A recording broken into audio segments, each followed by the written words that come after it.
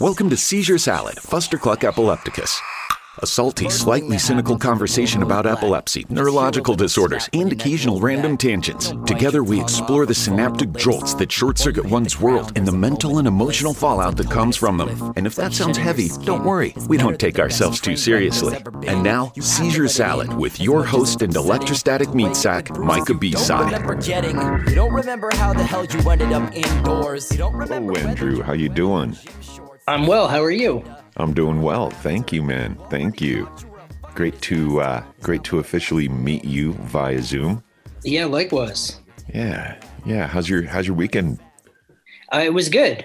I'm back in school, so all my classes are on the weekends now. So it's a little strange.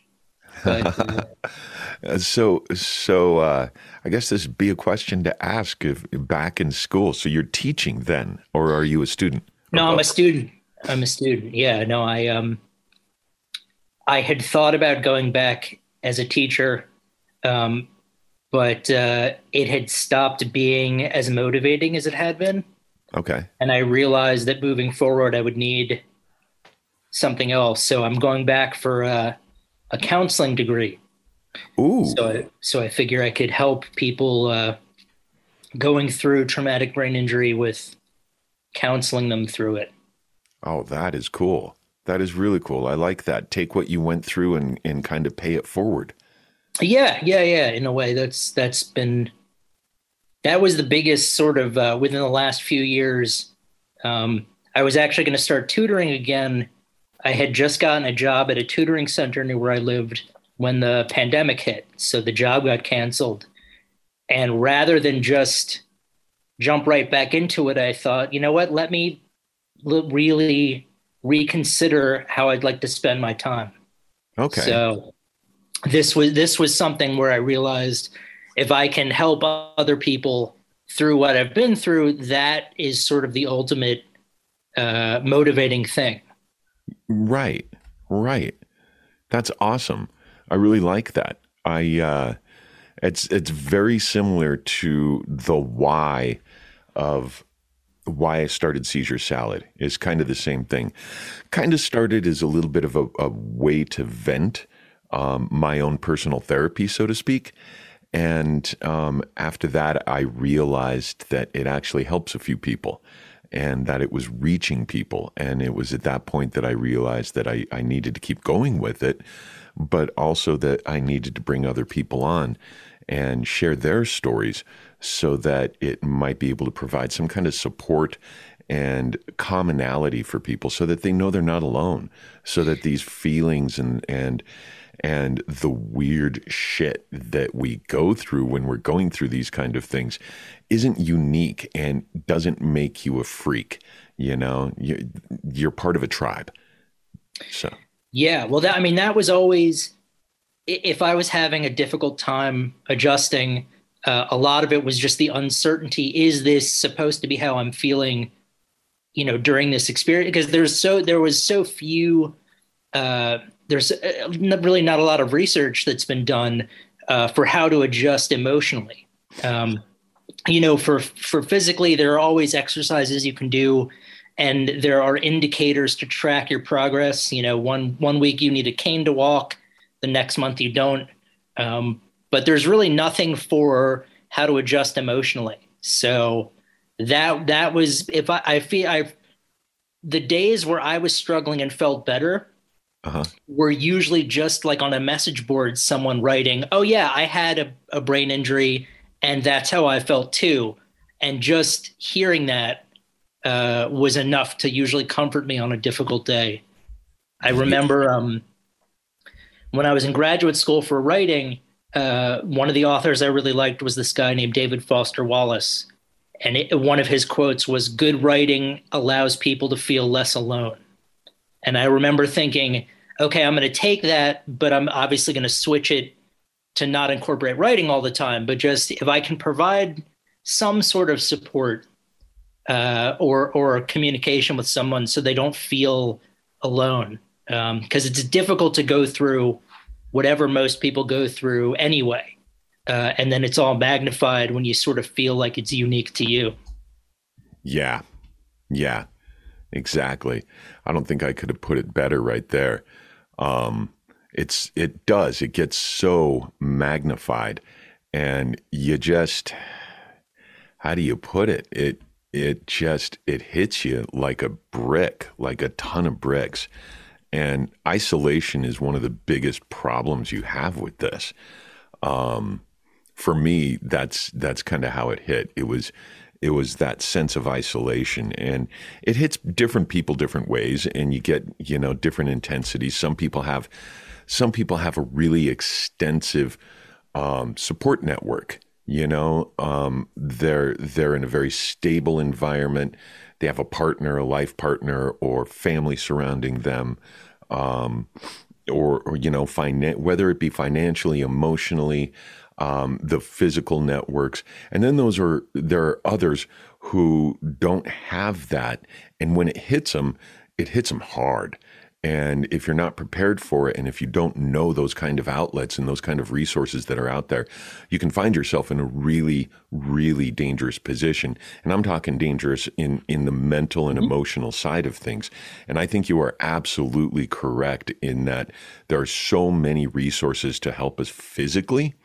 And financially, there's outlets everywhere, but the mental side of it is under-resourced, and even those resources that are available are underutilized. We're not told about it. We're not given that. And I think a lot of that stems from that societal neglect. I think over the years, it's only been in recent years that we've actually started to take these mental issues and conditions seriously now, and actually acknowledge them as part of the overall health and maintenance of the overall individual as a whole. So I commend you, man. I commend you greatly. Thank you. Thank you. I appreciate the opportunity to speak with you. I'm looking forward to it. Thank you, man. I am too. And I think what you have gone through and your story strikes a common chord with a lot of people out there with epilepsy and other neurological conditions. Well, let's do this. I don't know if you've listened to a couple of my podcasts before or not, but we have a glorious little habit here of just jumping right into it before we even make the introductions. It's just a bad habit of mine. It's fun. Right on. Totally good with it. Cool. Ladies and gentlemen, welcome once again to Seizure Salad Fustercluck Epilepticus. I'm your host, electrostatic meat sack and lab rat, Micah B-Side. And today I'm speaking with Andrew Davey. Andrew is an accomplished writer. He is, as you have heard, he is into teaching. He's a teacher and a student, which is one of my favorite kinds of teachers. He's got a very interesting side project of a website. Hopefully I can get him to talk about that. And one of the main reasons he's agreed to join us today is to talk about his story with his experience with a ruptured brain aneurysm and his recovery from that. That's something I really want to talk about this afternoon. Back in 2018, he survived a ruptured brain aneurysm and, let's see if I can say this right, a subarachnoid hemorrhage. Yep. It almost sounds like it's spider involved, and I'm going to have to look this word up. Very happy that you were able to take time from your busy schedule to be able to talk to us today. How you doing? And where did this all start? Where was your love of writing? Where did that begin? Because I think this is a crux to the whole thing. Looks like it's one of your main passions. I looked over your website, and you have a tremendous amount of work out there, and you're still going. You have some forthcoming books and stories. What is your writing process? Where did this? Hold on. We dropped the sound. Okay. No, now I can hear you. Okay. There you go. Yeah. Well, growing up, I was always a big fan of movies. And I think the idea was, when I got to high school and then to college, that maybe I would try my hand at writing screenplays. That was always the goal. So I was a theater major when I was an undergrad because there was no film major program. I went to Tulane in New Orleans. And while I was there, I got a chance to write a one-act play that they performed at the school. And that sort of, that hooked me. I was like, okay, this is something I would like to keep doing. I think I was a little naive as to how, what that would look like. I think because originally I'm from New York City, so I think I moved back to New York City when I graduated, and I thought all I have to do is just, hang a shingle and I'll get a job writing for a TV show or something. And then over the next decade, I would say I sort of learned, what the journey would really be like. I ended up finding a bunch of different career paths. I ended up working in theater for a couple of years. I worked in finance for a few years, and it was always to sort of service the writing career. I always looked at those positions as jobs rather than a career path. And along the way, I kept writing. Nothing really ever came from anything I produced at the time. I think a lot of it's probably still collecting dust, in a hard drive or but eventually I went back to grad school and got my MFA. And that really helped. I sort of was able to take the determination and whatever raw talent there was and kind of learn how the process works. So that was really instrumental. And then while I was at school, I learned, I got a chance to teach. And then that's kind of how I fell into the teaching profession. But really it was always to service, writing. Writing fiction and prose just sort of became the path of least resistance. Okay. With, as in theater or in film or anything, it's much more of a collaborative experience. And you need to find a group of people who you can work with really well and sort of that are on the same page. And that became more difficult for me to do. So I realized, what? If I write fiction, it's just me and then the reader. There's really no other hoops I need to jump through. So I sort of shifted my focus. And then while I was teaching high school English, and my first book got accepted to a small press for crime fiction. And I sort of assumed, okay, this is going to be it. This is going to be the big break. And then, I had the aneurysm soon after that. So, which changed things, but I remember listening to a great conversation once that the producer Rick Rubin had with a musician from Outkast. I'm blanking on his name right now. Andre Benjamin. And they talked about how when you're an artist or you're creative, it feels like you have this hole in you.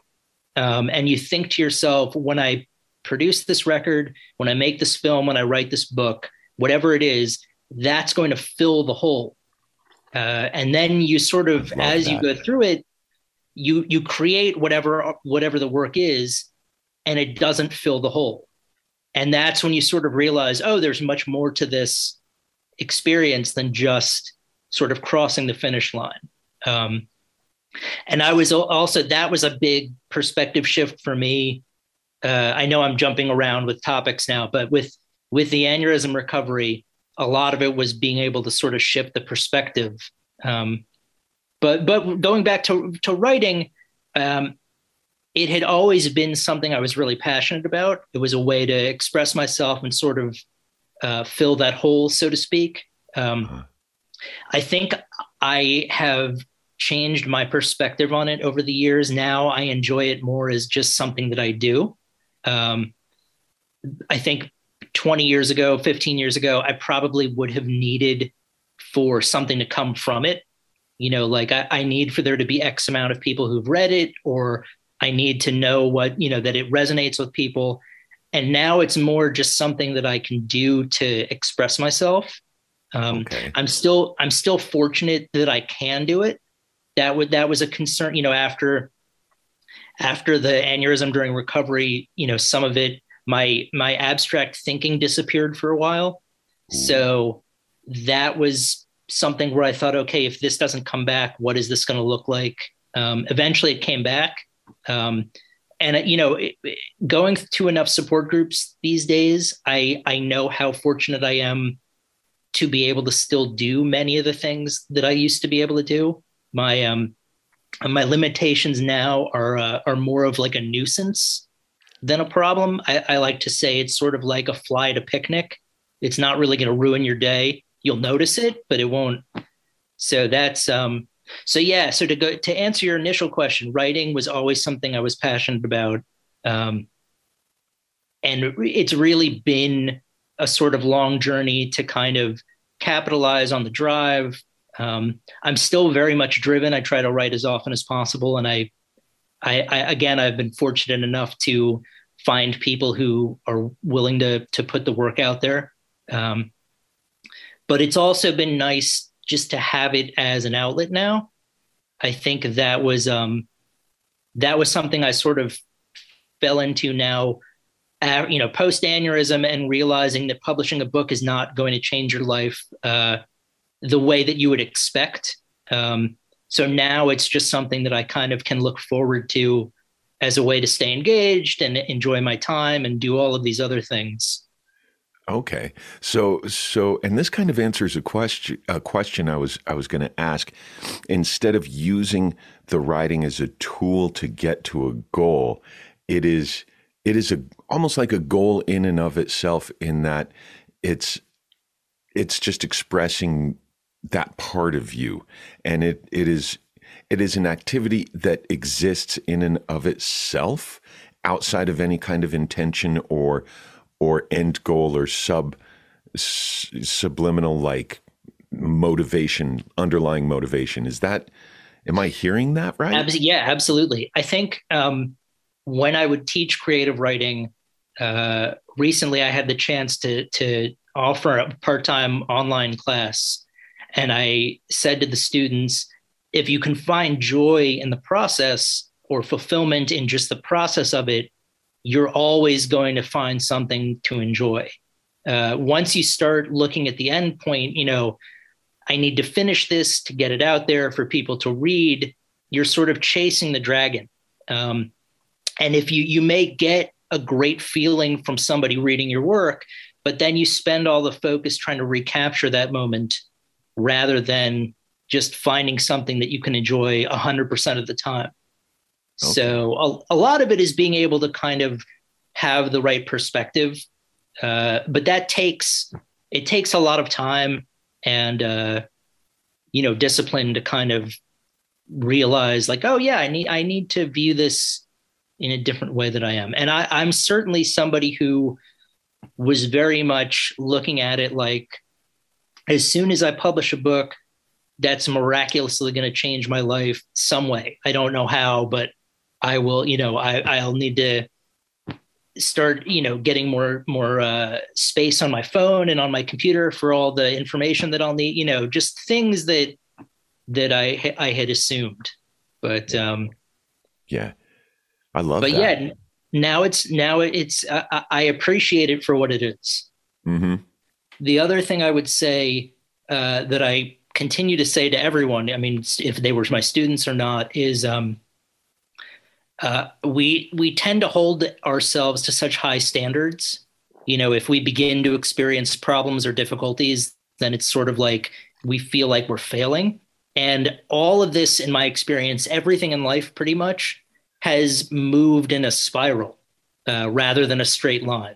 So, I still wrestle with things all the time and then feel like, oh, wait, I'm moving backward. And I forget that if I pull back a little bit, I'll see that I've moved so much far forward and only just a couple inches backward. And that's just the way it is.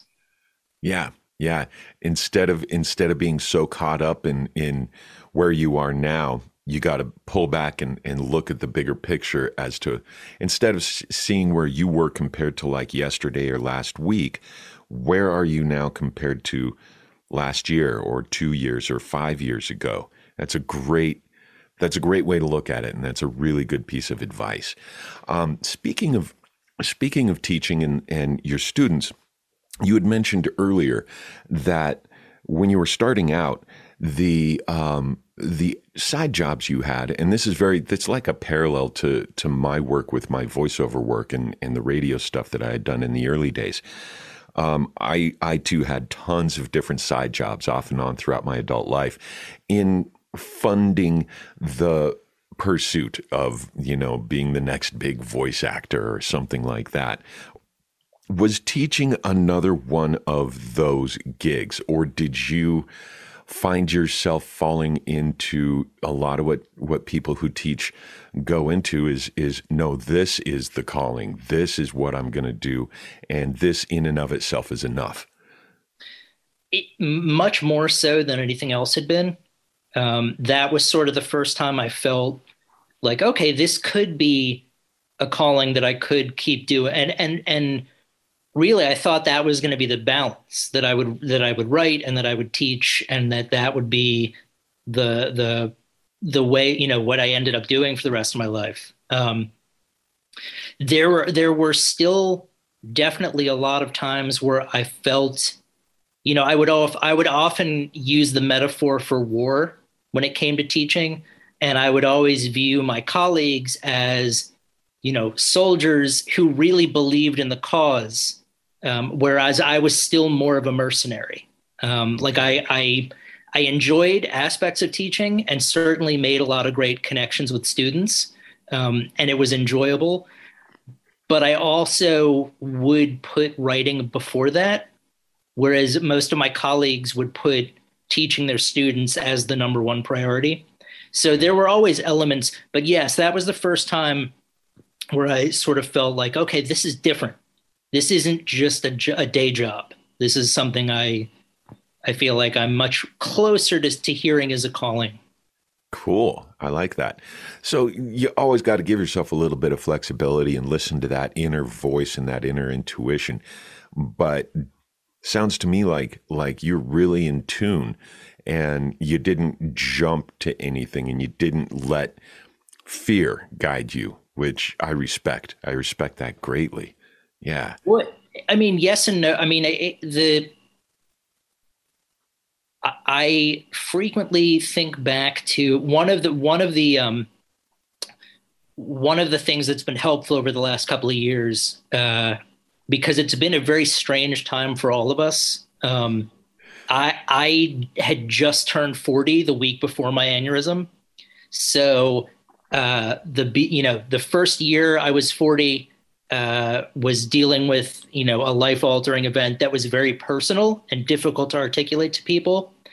And pretty much as soon as I had begun to get my life back on track, that's when the COVID pandemic hit. So it's been a completely different, but much more universal experience where everyone is sort of going through it. So what's been helpful is there's a non-secular Buddhist podcast I listen to sort of help meditate and calm down and things like that. And one of the parables the guy talked about is a parable of this farmer who suggests that events in and of themselves aren't either good or bad. It's just our perception. So he talks about finding a horse on the farm, and his neighbor says, "What a great stroke of luck. You found a free horse." And the farmer says, "Well, we'll see." And then the son tries to saddle the horse and ends up breaking his leg. And the farmer's neighbor says, "Oh, this is so awful." And this farmer says, "Well, we'll see." And then the next day, the army comes to conscript all the young men in the town, and they can't take the son because he has a broken leg. So much of what's happened over the last couple of years, I always want to jump to make a decision about something, and then I'll wait, and it will end up playing out in my, much more to my liking. I was going to go back into teaching I was going to tutor at the center. And then when COVID hit and I didn't, then it was sort of, I looked at it like, okay, this is an opportunity to kind of reassess everything and see, do I really want to go back to teaching? Right. Yeah, I mean, I haven't, it's taken a really long time to become comfortable with uncertainty, and realize like, okay, you know what? It might be difficult. I don't have a background in counseling or psychology or anything like that, but I feel like that's where I should be. So I'll figure out how to make it work. And it might be really overwhelming and I may, have to start over from scratch, but at this point, I'm sort of willing to make that decision because I know what the potential is. Yes. And that's what's going to keep me motivated each day. Nice. So yeah, but it took a really, and I was fortunate. I keep saying I was fortunate, but I was during COVID when my job was canceled, I wouldn't have anything to do. So my mother actually drove up to pick me up and brought me back to my folks' place. So I lived with my folks for a little over a year, which was really nice because I had human interaction every day. I could help out around the house. And I didn't really have to think about a lot of the minor things that people have to think about every day.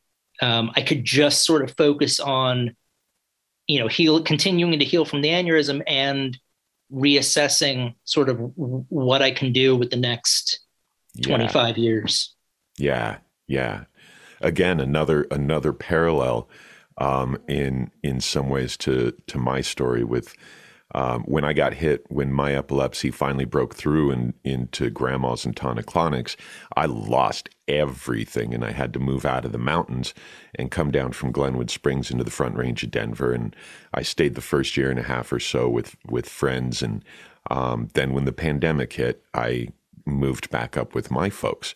And you're right, it definitely helps to alleviate a lot of the minor things that can be so overwhelming when you're recovering from neurological trauma, and allow you to focus on some of the bigger things like healing and preparing for life beyond.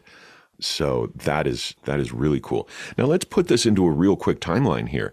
Sure. You've been prolific in your writing, and you'd been teaching, and then these two things were going on simultaneously. Now, were you still teaching when the aneurysm hit? And can you kind of describe that day? Yeah. No,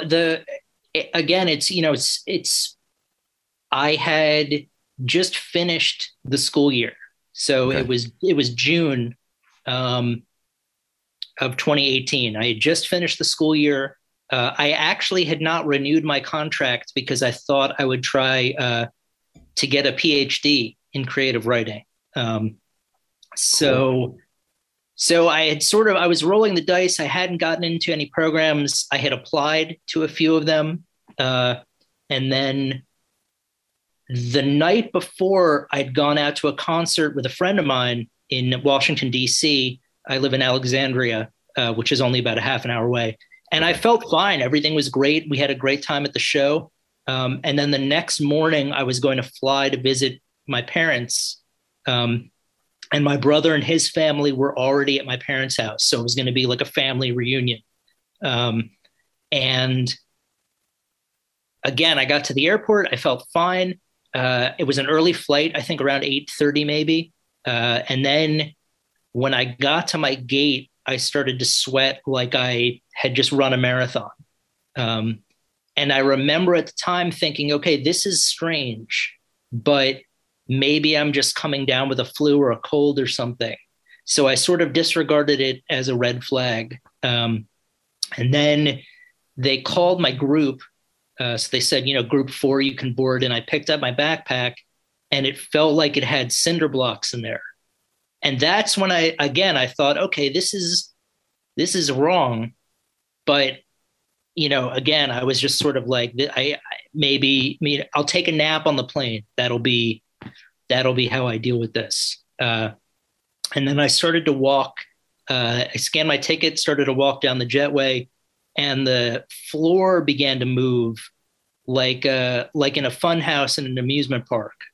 But again, I wasn't thinking clearly because I remember thinking, okay, I have to get enough momentum to get me onto the plane rather than floors shouldn't move like this. So Right. I took a step, I fell down, and I remember hearing someone say, don't move. And I remember thinking, okay, I won't. So I didn't move. And first responders were able to immediately get there, put me in a neck brace.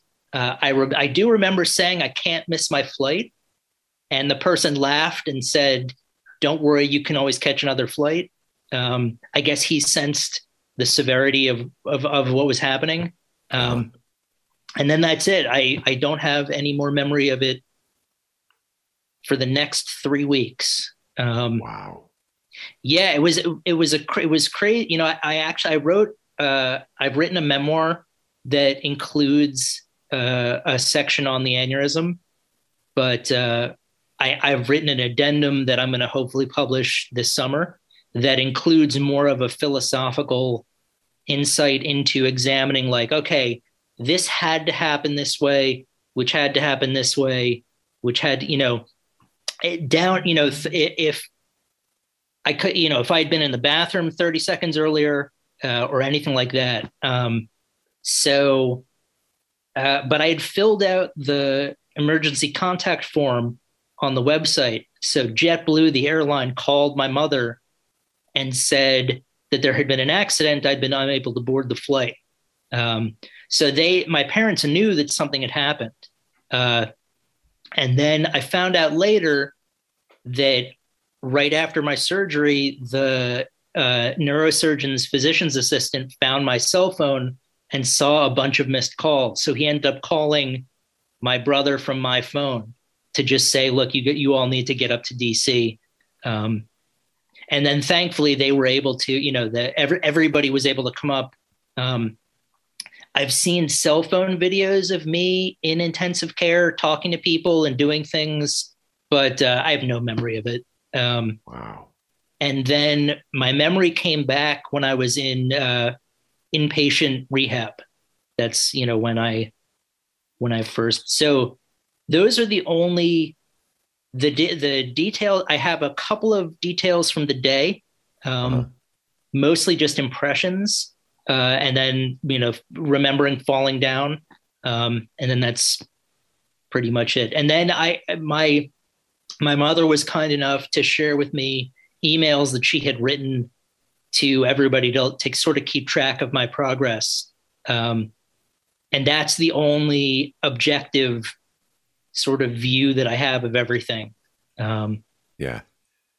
But that was almost 4 years ago. Wow. And so there was there's that 3-week window between the fall and then getting into the inpatient care. Is that still a blank? Yeah. It's funny because I remember the phrase, let it fly. And that's it. And I didn't have any context for it. So I asked my family later, did you say let it? And they said that when I kept trying to get out of bed to use the bathroom. So they were telling me, you have a catheter, you can just let it fly. And that's, but that's the only thing that I remember. And I don't remember it's just the audio of let it fly. Wow. But those, and apparently, there's some really funny, it's always, the one of the quotations I have in the memoir at the very beginning is, comedy is just tragedy plus time. Oh, that is so brilliant.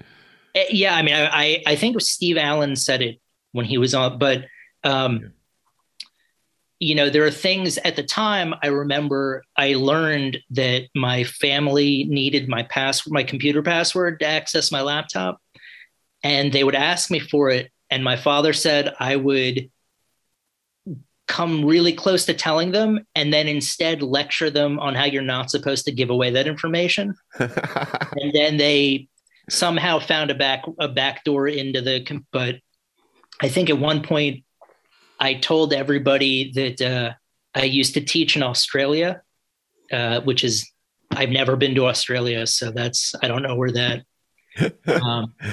So yeah, there are moments that are really that I find really funny, that I sort of try to keep that tragedy plus time, mantra in. Yeah. So Humor can make the darkest hours less scary.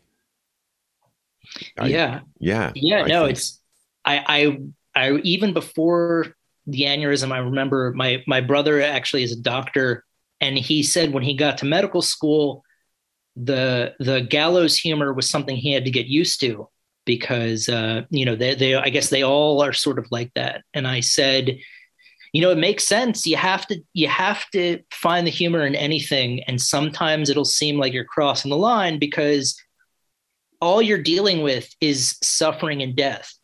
And if you can't find a way to make that endurable, and for all of us, we're all sort of navigating through our own difficulties. If you can't find ways to make it, less difficult on yourself.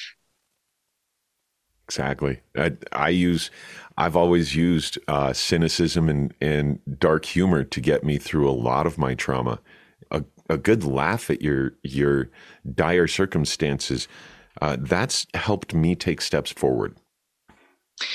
Yeah, I mean, I include, my memoirs broken down into 4 sections. There's a section on jobs and teaching. There's a section on the aneurysm. There were a couple of years where I dealt with having obsessive compulsive disorder that had sort of gotten out of control. So I talk about that. And then I talk about my online dating experiences. And let's just say that none of them worked out well. So it was one of those things where I sort of figured, you know what, I will happily throw myself under the bus if it might make somebody else feel more comfortable with something that's bothering them. So I would never embarrass anyone else in a story. Like, I would always use a pseudonym for somebody, or if there was something that I felt cast someone in a bad light, I wouldn't mention it. But if I looked like an idiot, or if I said something that made me look foolish, that was fine.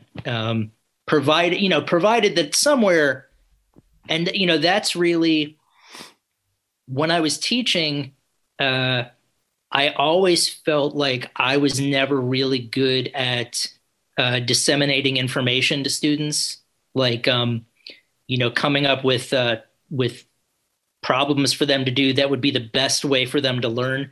Whereas a lot of my colleagues were very gifted that way. But what I could do is I remembered what it was like to be a 15-year-old kid in high school and feel confused and need support. So I was always somebody who was really good at being there for the kids and could sort of be a role model that they could talk to.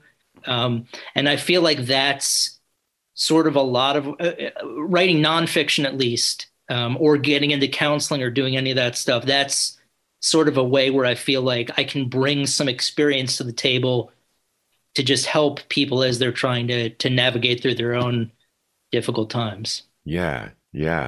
A lot of counselors, psychologists, and psychiatrists are people who have gone through their own trauma and their own rough journeys, and personally speaking, I trust somebody like that much more than I trust someone who's just got a piece of paper, because that they have at least an understanding of what you're going through. And if they can sit there and they can give those kind of examples, then it gives me a trust factor and an ability to open up to somebody, because they're going to get it. So, yeah, I know where you're coming from there. OCD. Do you think that developed from the brain aneurysm, or do you think that's something that came from an aside? I know. I had that before the aneurysm. Yeah, that was too. That was a separate. I have my theories of how it started to sort of become more focused. but yeah, no, that was about 2008. So that was about a decade before the. Okay. Was yours like I've always had this thing of symmetry. Everything has to be symmetrical. I've forced myself to get better over the years, but I've found that after the grandmas and the big breakthrough seizures, I'm falling back into it, and it's one of the things I'm going to address with my therapists and counselors is tools to break away from that. But I had to have that middle thing, and everything on the left and right side of my field had to be symmetrical. Did you find that's somewhat similar, or did you have different habits? I had to, so mine was more of an anxiety based thing where I was concerned that I would catch HIV from, like touching a doorknob or being in New York City and growing up in the 80s and 90s. That was that I don't know why that became the thing that, that it did for me, but it did. So for me, it was a lot of hand washing, reluctance to touch things, which sort of that it's funny to think about now, because I started taking Prozac for it and it basically went away. That was like the godsend, wow. Thankfully. But yeah, it was, there were a few years where I just sort of white knuckled through it. And it wasn't so much needing things to be a certain way, or having symmetry or a certain numbers or count. It was more just, if I'm walking down the street and I step on something, did I just step on a hypodermic needle, and am I now going to get HIV? Really just crazy illogical leaps, and it wasn't, I would try to explain to people that it was never logic that was sort of guiding how I was reacting to things. It was very much like being in, I'm going to use a funhouse metaphor again, like being in a funhouse with distorted mirrors, and you can't really trust what you're seeing. So that's what it was, very much similar. But again, thankfully I took Prozac, that helped. And then after the aneurysm, I discovered that may have tempered things. I spoke to a neurologist who said that there have been studies where head injuries have sometimes, tempered. So I'm thinking perhaps that could be a silver lining. Yeah. But Wow. yeah, no, it was separated by about a decade. Okay. Wow. I'm starting to think that maybe my OCD came from my step grandmother, who was a little more on the high society type and, taught us you have to put your fork here and your spoon here. And this is how you set a table. And this is what you need to do. And everything had to be so in line and perfect. So that's probably where mine came from, was that everything has to be prim and proper and look just right. So yeah. Well, I see. I never really like coincidences. Mm-hmm. Neither do I. And around the time that my OCD started to get bad, I began to work from home. So not going out as often and not coming into contact with a lot of people, I think probably changed how I processed information. Mm-hmm. So I look to that as being probably a contributing factor, whether or not that's the sole reason. But it struck me that around the same time, or within the first year that I was working from home, and I guess essentially my patterns, my lifestyle changed. So I'm thinking that probably contributed somehow. Yeah, I bet you're right. That sounds like the best, most rational answer. Most definitely. So we're going to fast forward just a little bit here. Sure. You're writing, you were teaching, then you stopped teaching, you put in your notice, and then the aneurysm happens. we've got this blank period, and then you're in inpatient. And then from there, how long did the inpatient last? And then were you writing during this period, or was during the inpatient, did you get back into it, or did you get back into your writing after you got out of the inpatient? So I think I was in the hospital for the inpatient stuff for maybe 10 days, I think.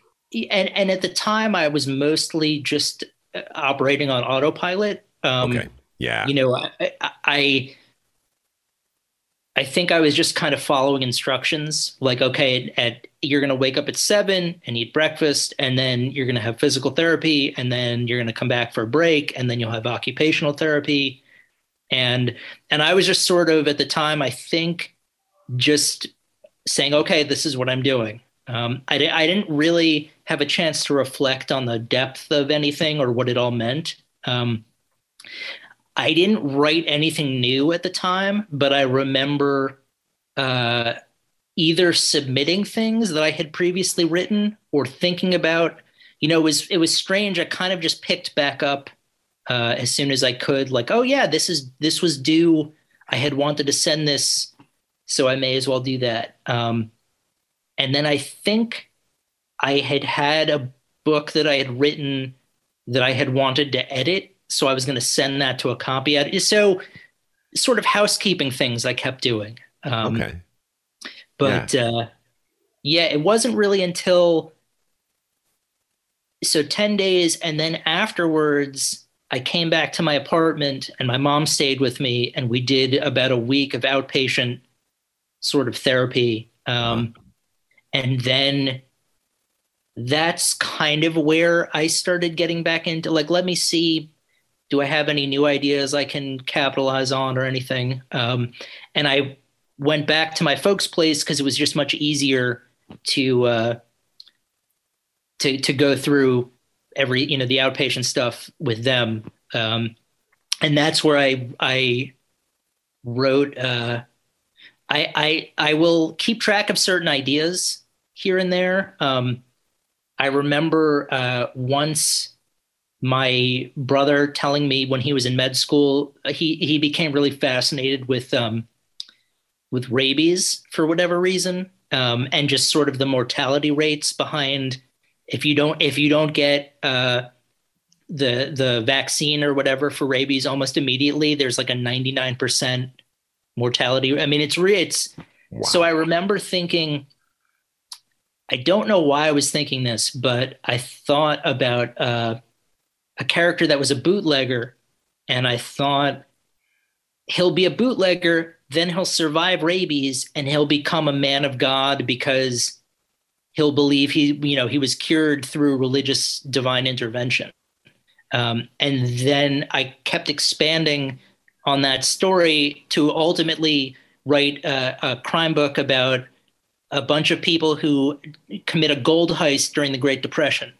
So one of them is a bootlegger, one of them is a Prohibition era boxer, one of them works as like a district attorney.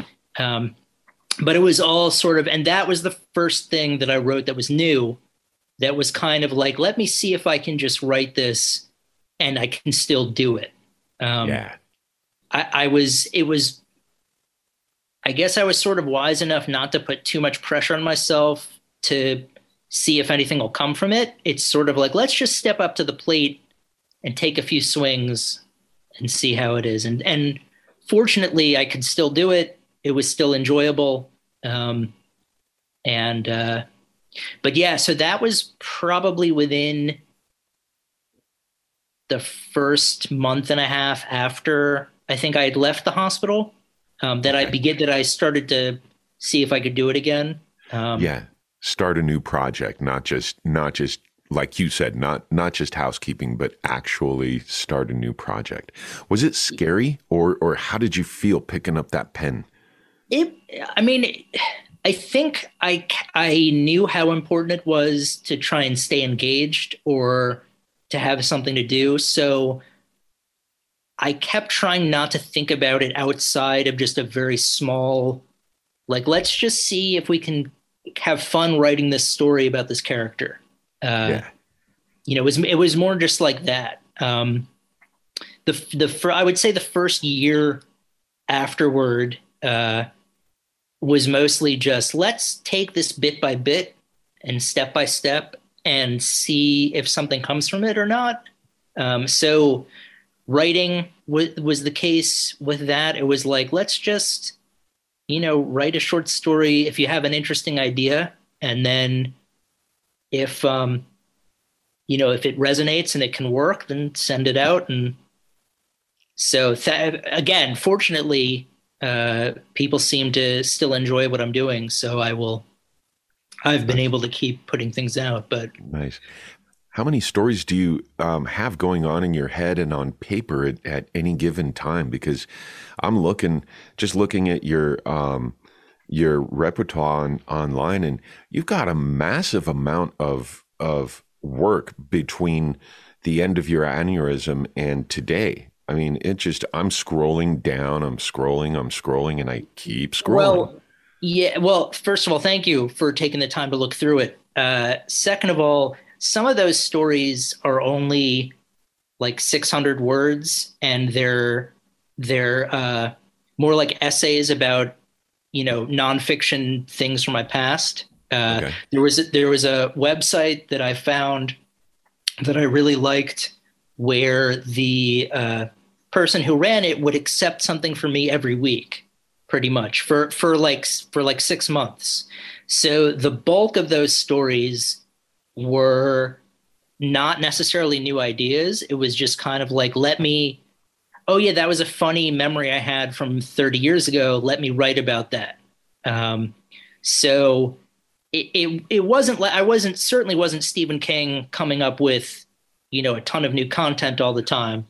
And again, it was more just like, okay, well, over the next couple days, while I'm continuing to heal, let me write about this funny event. And these days I probably have, I go back to old ideas that I have that either I wasn't able to capitalize on back then. So I have a couple of those that are sort of in the files that I will revisit. One of I have a series of books about two unlicensed detectives that operate out of a diner. Yeah. So that formula will, there's always, it's kind of like a TV show, like there's always going to be cases that these two people will have. And so I have ideas for that. And, it's just, I will often hear something that someone said or read about, I remember I taught in Macau for a year. Cool. And I remember reading a story about how Japan had just had an earthquake a few years previously. So at one of the zoos, they had zookeepers dressed up in animal outfits and run around the zoo to simulate like an animal escape, to give the zookeepers practice on if another earthquake happens and animals get out of their pens. So I thought, okay, that's a perfect scenario for a story. What must life be like for this person dressed up in a Tony the Tiger outfit, pretending to escape from? So so I'll hear things like that or read things and that'll just spark like I wonder what that would look like type thing. Yeah. And these days it's strange enough that there's never a shortage of interesting scenarios. Oh, you said it. You nailed it right there, man. It's like the universe is just feeding it to you. And honestly speaking, I understand what you're talking about there, but you're not giving yourself enough credit because the fact that you are continually writing, and the fact that whether or not it's a formula or whether or not it's an older idea, you're doing the one key thing that most writers oftentimes fail to do, and that's actually pick up the pen. And it's actually to put that pen to paper on a regular basis. And so kudos, man. Kudos to you, most definitely. The times after the aneurysm and during the recovery process, do you think, and I mean, it's kind of a stupid question, I'm not even going to ask if the aneurysm had any effect on your writing or makes its way into your writing, but how much did that make its way into your writing? Very little or a lot?